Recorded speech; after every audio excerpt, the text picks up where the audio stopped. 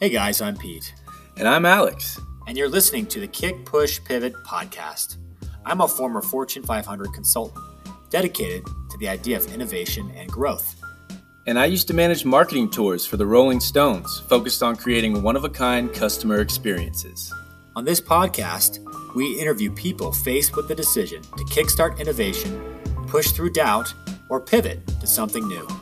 We hope you find something inspiring or encouraging as you listen.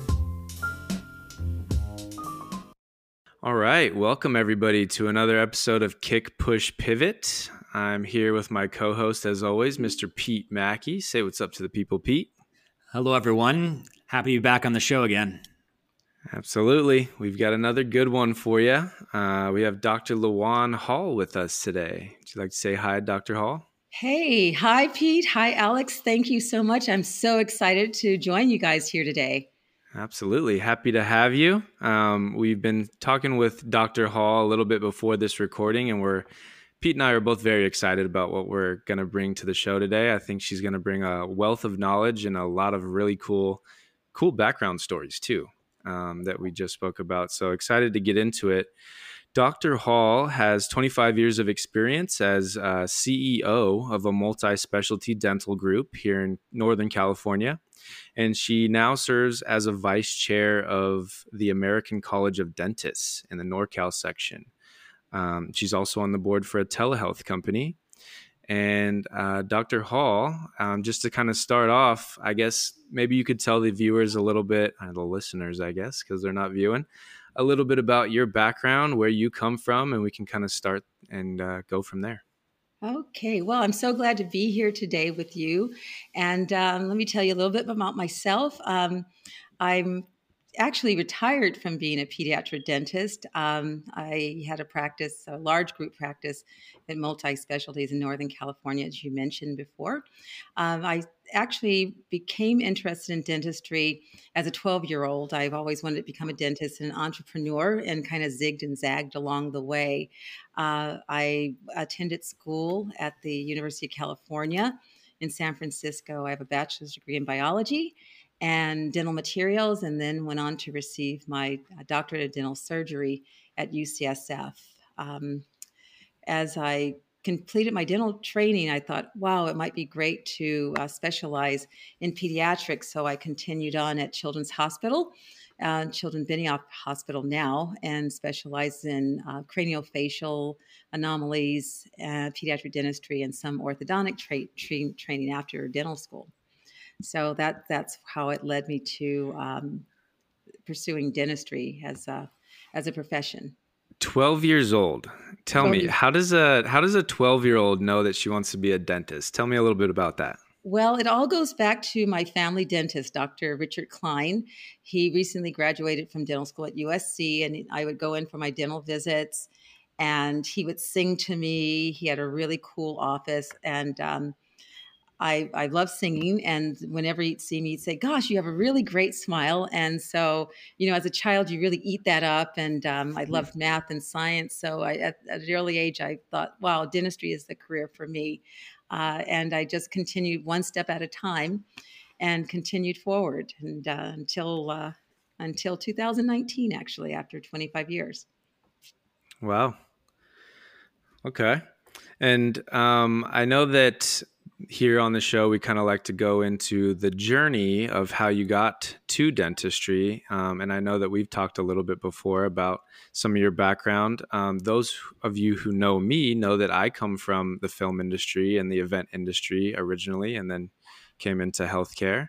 And I think Dr. LaJuan Hall and I are kind of connected in that way. I have a film degree. I believe that Dr. Hall, as we were talking about, I think you have some connection to the film industry as well. Yes, actually, I do. As luck would have it, I decided to take a little break between my undergrad studies, and also I had an interest in television and broadcasting. So I had taken some classes at UCLA and interned at CBS. And right across the street from CBS is Sunset Gower Studios. And I ended up working for a man named Chuck Barris, who created the dating game, Newlywed Game, and The Gong Show. And I worked as a production coordinator for Chuck for 3 years until he sold the company. Very cool. Yeah. So And there's then a I- rumor. There's a rumor I've heard that there are some interesting stories connected to Chuck. Were you ever recruited by the CIA the way Chuck was? I was not recruited, but I did have some unusual benefits from working for Chuck. As the production of the Dating Game was going on, we had the option of chaperoning couples. And I noticed there were some unusual places in the 80s where we would be assigned trips with this boy and girl who would know each other from the show. But we were going to very probably intelligence sensitive areas like Russia and Cartagena and Algiers. So I just thought it was really kind of weird that some of the contestants would actually know individuals in those cities. So there probably was some kind of a correlation of getting individuals into those countries. If you ever see Chuck's autobiographical film, Confessions of a Dangerous Mind, that kind of will fill in the blanks of if he was really a CIA hitman or not. Wow. Well, you sold it for me. I've already written that down. Yeah, we're watching that this weekend. It's happening. Absolutely. Maybe it's on Netflix. I don't know. It was for a while. So You can get anything on Amazon these days. So So I'm going to pivot where after Chuck sold the company, the television program went out of production. I looked up and said, you know what? My mom and dad didn't send me to college to work in television. I'm going to resume my childhood dream of becoming a dentist. So I applied for dental school in the 80s and ended up moving to Northern California from Los Angeles. And I was really fortunate to attend UCSF, where I made lots of friends and connections and had a great education. And as a precursor to that, I had joined the U.S. Army as a reservist to check and see if I could get my feet wet. So my actual initial training in dentistry was at Fort Sam Houston, Texas, and I joined a U.S. Army Dental Reserve group in Los Alamitos in Southern California, and learned a lot about the profession and just reinforced my desire to continue in the dental profession. Wow. excellent. So people don't often know this, but the military actually is a great place to learn different skill sets, and that's really cool that you had learned that. In fact, another person we've been talking to, a guest, is Dr. Turley, who is the president of the CDA, and she actually learned a lot from the military as well as part of her training. So Dr. Turley is a wonderful colleague and friend of mine. She's done a lot of work in increasing access to care in Northern California and just a leader in organized dentistry. Yeah, she's a friend of the show too, so I think you're in good hands here. Yes, definitely. Yes, it's being involved in dentistry leadership has a lot of benefits. I've served as 10 years as a delegate to the American Dental Association. And in fact, that's how I met my husband, who's also a retired dentist. And so... that's awesome. Lots of clean teeth in that house. Yes. If we can only get our dogs to brush, we'll be happy campers. That would be quite a trick. Yes, it's important for your dog to brush their teeth also. Do you brush your dog's teeth? Oh, definitely. Yeah. Really? Yeah. You can just a small amount of toothpaste, but do not use xylitol toothpaste because it's toxic for dogs. Oh, man. Fun fact. Yeah. Got to keep that breath smelling good.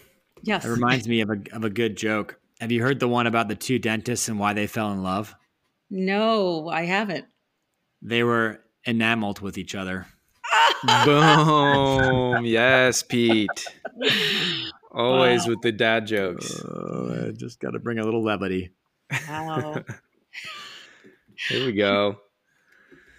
Awesome. Well, yeah, I don't know how to follow that up, but I'd say we go back into your story, Dr. Hall. I guess where we left off was basically you going in and getting some training from the Army. How do you go in and initially set up your first practice? Did you buy an old practice out? Did you start one up completely new? How does that work? Well, I was one of those unusual people. I started from scratch. I built an office from a cold shell, but I need to give a caveat to that. I was very fortunate to have some amazing mentors from from the dental community. One was Dr. Jim Green. He built a 3-story dental building in a city called Antioch. And it was full of specialists, but there was no pediatric dentist in the building. And so I had the good fortune of moving into that practice. Unfortunately, I outgrew the space of 3 chairs in about 3 years and ended up opening a second practice in the city of Brentwood. And then I found a little bit of a challenge in 2008. I don't know if you recall, we had a huge housing bubble where families were losing their jobs, losing their homes. Recall that very vividly. And dental care was taking a little bit of a hit at the time. So what I chose to do as a result of that was I opted to expand the practice from two locations to add in an orthodontic section. And at the time, my husband was practicing, so we established a teen and adult dental practice also. So even though the utilization was decreasing, we actually increased our footprint in finding spaces that were right sized for growth during that 2007-2008 hurdle in our economy. So that actually worked out quite well because as the practice is being built, it takes a while to ramp up an additional start from a cold shell and building everything out with plumbing, electricity, and everything being added. So it was a bit of a challenge because it was at a time where banks were a little skittish on lending, so we had to self-finance and pull money out of our home to expand. And that was one of the very courageous things that turned out with a very successful outcome. We were able to increase providing services to our community. That's absolutely amazing in East County. Wow. Yeah, I definitely know what you're talking about when you refer to the housing bubble in 2008. My dad actually had his own mortgage business at that time. Wow. And so you can imagine kind of how crazy things were for us around 2008. So it was definitely a memorable time. I'll never forget 2008. That's for sure. Yeah. But interesting that you were one of the few actually that started kind of with a cold shell, like you say. A lot of people in dentistry, they buy an existing practice that already has patients coming in. So I'm interested to know, how was the marketing? What kind of marketing was involved in that? And how did you build up that clientele with a cold shell? With a cold shell, I started with a cell phone and a brand that I never let go. Because I was building into a multi-doctor facility initially, I did have a soft start working in the established practice of Dr. Green on the weekends. I supplemented my income from my first job as a dentist in Fairfield. So I worked 2 to 3 days in Fairfield with Dr. Peroni, who just retired. And then I worked on my own for 2 days in Dr. Green's office. As I built up patients, I decided I was going to brand myself as a Tooth Fairy's best friend. And that was my brand and my logo, and I just kind of ran with it. I then started to add on associates because I spent a lot of my time also volunteering with the California Dental Association. I added an associate, then I added another associate, then I married a dentist. So the practice grew to almost 10 doctors ultimately over the 25 years of practicing. So moving forward to 2019, the practice had grown to 10 doctors and over 50 staff, which is kind of a magic number in California when you hit 50 employees. And just so happens that the doctor that replaced me in my first practice in Fairfield with Dr. Peroni had called and said, are you interested in selling your practice? And it's 2019, and it was a little bit early for me to retire, but I said, let's talk about it. Because I love dentistry, but it's a very physical profession, especially with children. You're bending over, and when you ask them to lift their head up, they do this instead of this. So, I took the opportunity to maybe press pause, and I was very blessed that I sold in 2019 because it happened before the COVID pandemic. So I was extremely fortunate to be able to take some time off. Over that time off, I said, well, what else can I do? I said, I'll give myself some time to kind of work on my body and explore what else is there to do in the healthcare profession. And I received a call from a recruiter that said, oh, we're looking for someone to interview for a public board. And I didn't really know what that meant. Now I know it's a really wonderful thing that I continued to look into it and found that there's a great future in serving in public and private boards, especially if it's a company traded on the NASDAQ. So that's where I'm at right now. And that was probably the second big pivot is the pre-COVID pivot and the housing bubble pivot. So in those two cases, I was just totally lucky and totally blessed by being able to make those transitions at two major times in our country's economic history. Wow. Yeah. You have quite the timing. Yeah, and that's for sure. I was going to say, geez. Yeah, perfect timing. Yeah. Amazing. So that's kind of where I'm at right now. Yes. So can you tell us a little bit about the other activities you're involved with as well? You mentioned the public board and the telehealth company as well. Mm-hmm. It sounds like you're staying busy. What do you do in those areas, and how did you get connected to them? Obviously, a recruiter got you in one. The other is similar? Yes. Mm-hmm. Actually, a recruiter found me on LinkedIn. It was a very large national recruiting firm. I should plug them because I was very thankful that they contacted me. But I found that in all that time when everything was shut down, one of the good benefits of the pandemic, it allowed those who wanted to connect with people that they would have not have always connected with. So what I did, I started working on my LinkedIn profile. If you don't have a LinkedIn profile right now, I strongly suggest that you do. If you're the CEO of a company or you're a dental assistant just getting started, you'd be amazed at all the connections that you have within your profession. If you are, I know we're going through this great resignation process, but there is always something that we're good at. And for me, networking has been one of my special gifts. And I just continue to reach out to my colleagues and friends over the past year and a half. And that's how I've made the transition to doing board work. That's actually how I found the telehealth company. I met with one of the founders.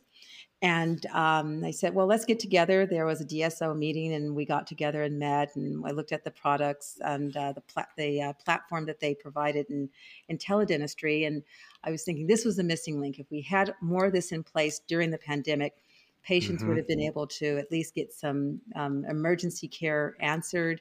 If someone's was in orthodontic treatment and wearing aligners, for example, with the teledentistry model, they could have checked in with their doctor if everything was going well, or see the staff without them leaving their home. So I really feel that that's a big growth area in medicine and dentistry. Now, granted, you can't replace remote camera work for dentistry or surgery, but it does help when patients have questions about what's involved in placing implants or having a consult, and or even just find out if something's an emergency or not. Or like like one patient asked me the other day, she sent me this photo and said, oh, my daughter has shark teeth, which is the most common concern that someone has when they're 5 years old. They look in the mouth and they see 2 rows of teeth like a shark. And that was me. And it's so easy. It's easy to reassure the parent that the child doesn't have a deformity and they're not going to remain way forever. The teeth will eventually move forward when the baby teeth come out. So, I see a huge place for that in the future, just in terms of increasing access to care, especially if you live in a remote area and there's no doctors available. I must say, I didn't totally enjoy being seen on camera with my physician. If I went, I just wanted to see them. But when there was no choice and I wanted to be seen right away, that the telehealth is a great option for that. Yeah, sure. I think so. We actually have done telehealth a couple of times in my family over the pandemic, not for dentistry, for medical. It's been fantastic. And my daughter right now is 6 and she's been losing her teeth. Mm-hmm. So she has like a big gap. She's lost her 2 top front teeth and her 2 bottom teeth have just come in after losing them. So she's less of a shark and more of like I don't know what an animal is without teeth, but it's one of those animals. she's a Cheerio shooter. Yeah, exactly. That's what I was always excited about when I lost my front 2 teeth. I was like, okay, great. Now I can shoot Cheerios at my sister. That's so true. Yeah, I never like extracting those first teeth, even if they're double. I call them double park teeth, because it's a rite of passage for the child to wiggle out that first tooth and have the tooth Right. come and Oh yeah. send them a prize. It's kind of funny. Some kids have gotten really savvy though, where they start thinking, well, what is this tooth fairy thing really real? Is it real? Yes, it is real. No, they're saying, no, it's not real. I lost my tooth. I didn't tell my mom and dad. And I put the tooth under the pillow and nothing happened. And then I told my Oh, a week later, and guess what? There was $20 under my pillow. So some kids are very savvy. I don't know if it's the internet or how they're figuring it out, but $20, man. Tooth Yeah. Fairy has gone up since I was a kid. yes, That's, inflation has hit the tooth fairy. Inflation. yeah. Inflation, and there's also probably a tooth fairy penalty there for not knowing the first pass. It's a late fee. Yeah, it's a late fee. There you go. Yeah. So funny story. My daughter lost her second tooth, and we do the tooth fairy thing as well, and she loves it. And the second time, I forgot because it was like late at night, and she, we pulled it out, and it was like exciting, and then I was like tired doing house cleaning or whatever. She went to bed. She checked the next morning. There was no tooth fairy card with any dollar or whatever it is. And she was very upset all day, but not upset at me. She was upset the tooth fairy forgot. So I think we maintained the guise of the tooth fairy because the tooth fairy was running late, and after nap times, the tooth fairy appeared and something showed up under the pillow. So wow, it was close call there. Close call. Saved the day again. I know. That's a great story. Yeah, exactly. So a lot of volume in COVID. The tooth fairy's working overtime, low staff. So staffing's always a problem. Yeah, find good people. Yeah, that's another big challenge. I think some large dental DSOs are actually starting to train staff, starting from scratch and helping individuals get through the dental assistant training, helping with licensure. There's some companies who help find doctors and help get them positioned with license outside of the state that they're already licensed in regionally too. So everyone's working overtime to help address some of the staff shortage issues. Mm. Yeah, absolutely. Alex and I have seen that as well. We get a chance to work with folks in the dental industry, and that's very common challenge, especially now with all the different challenges happening on with. So my advice for anyone that's in practice, the culture of the business and the team is so important.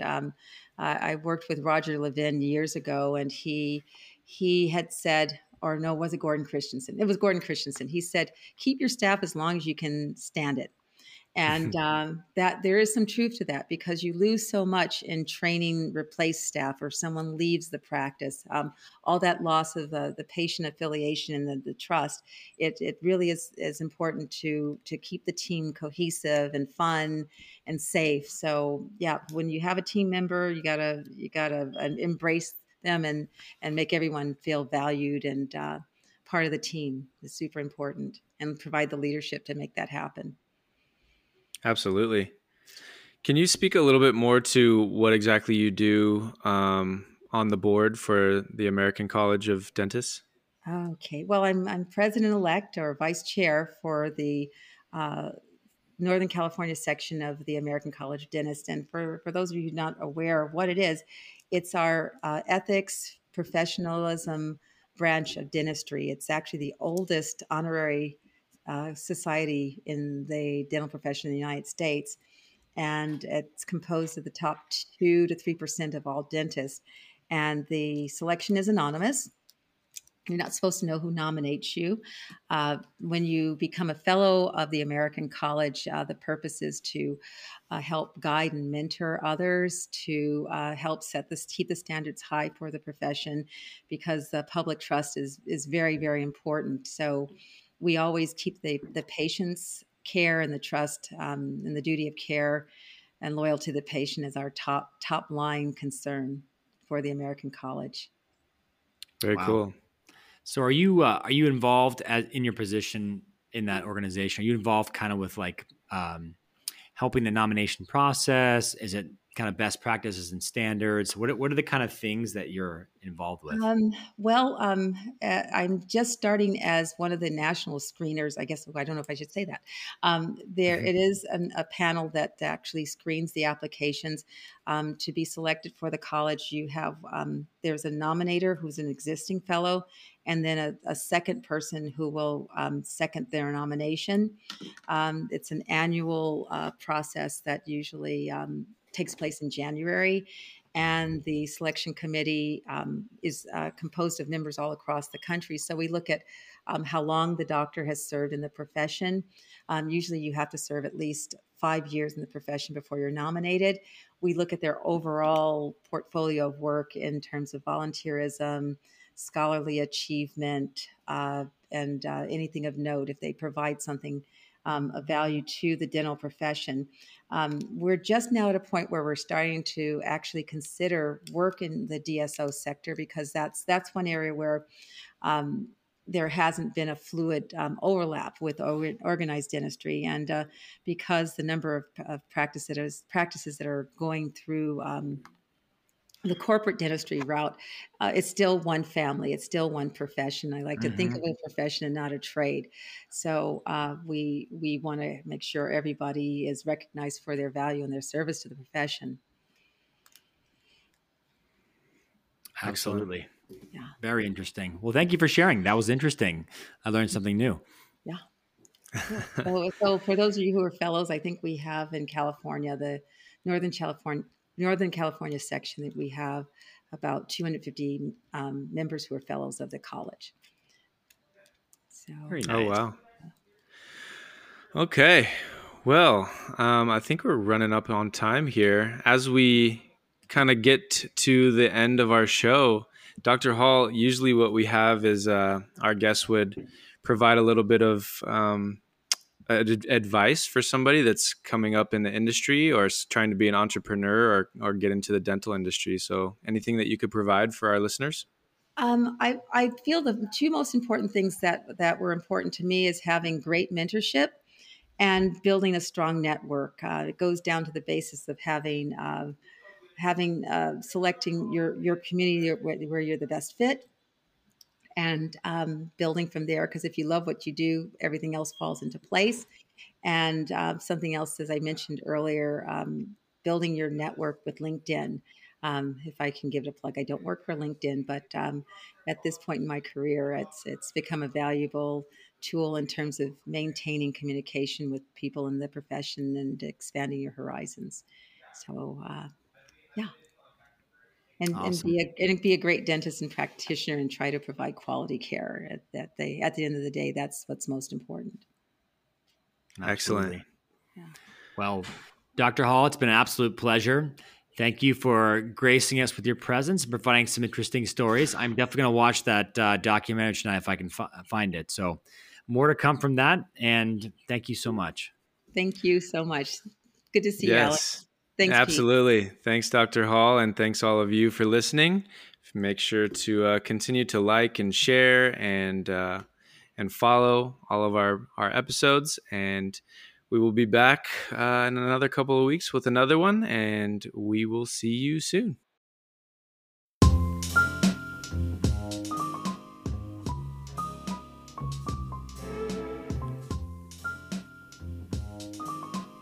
Thank you for listening. Be sure to follow us on Facebook at KPP Podcast. If you'd like to be on the show or know someone who would make a great guest, feel free to reach out. Hope to see you next time.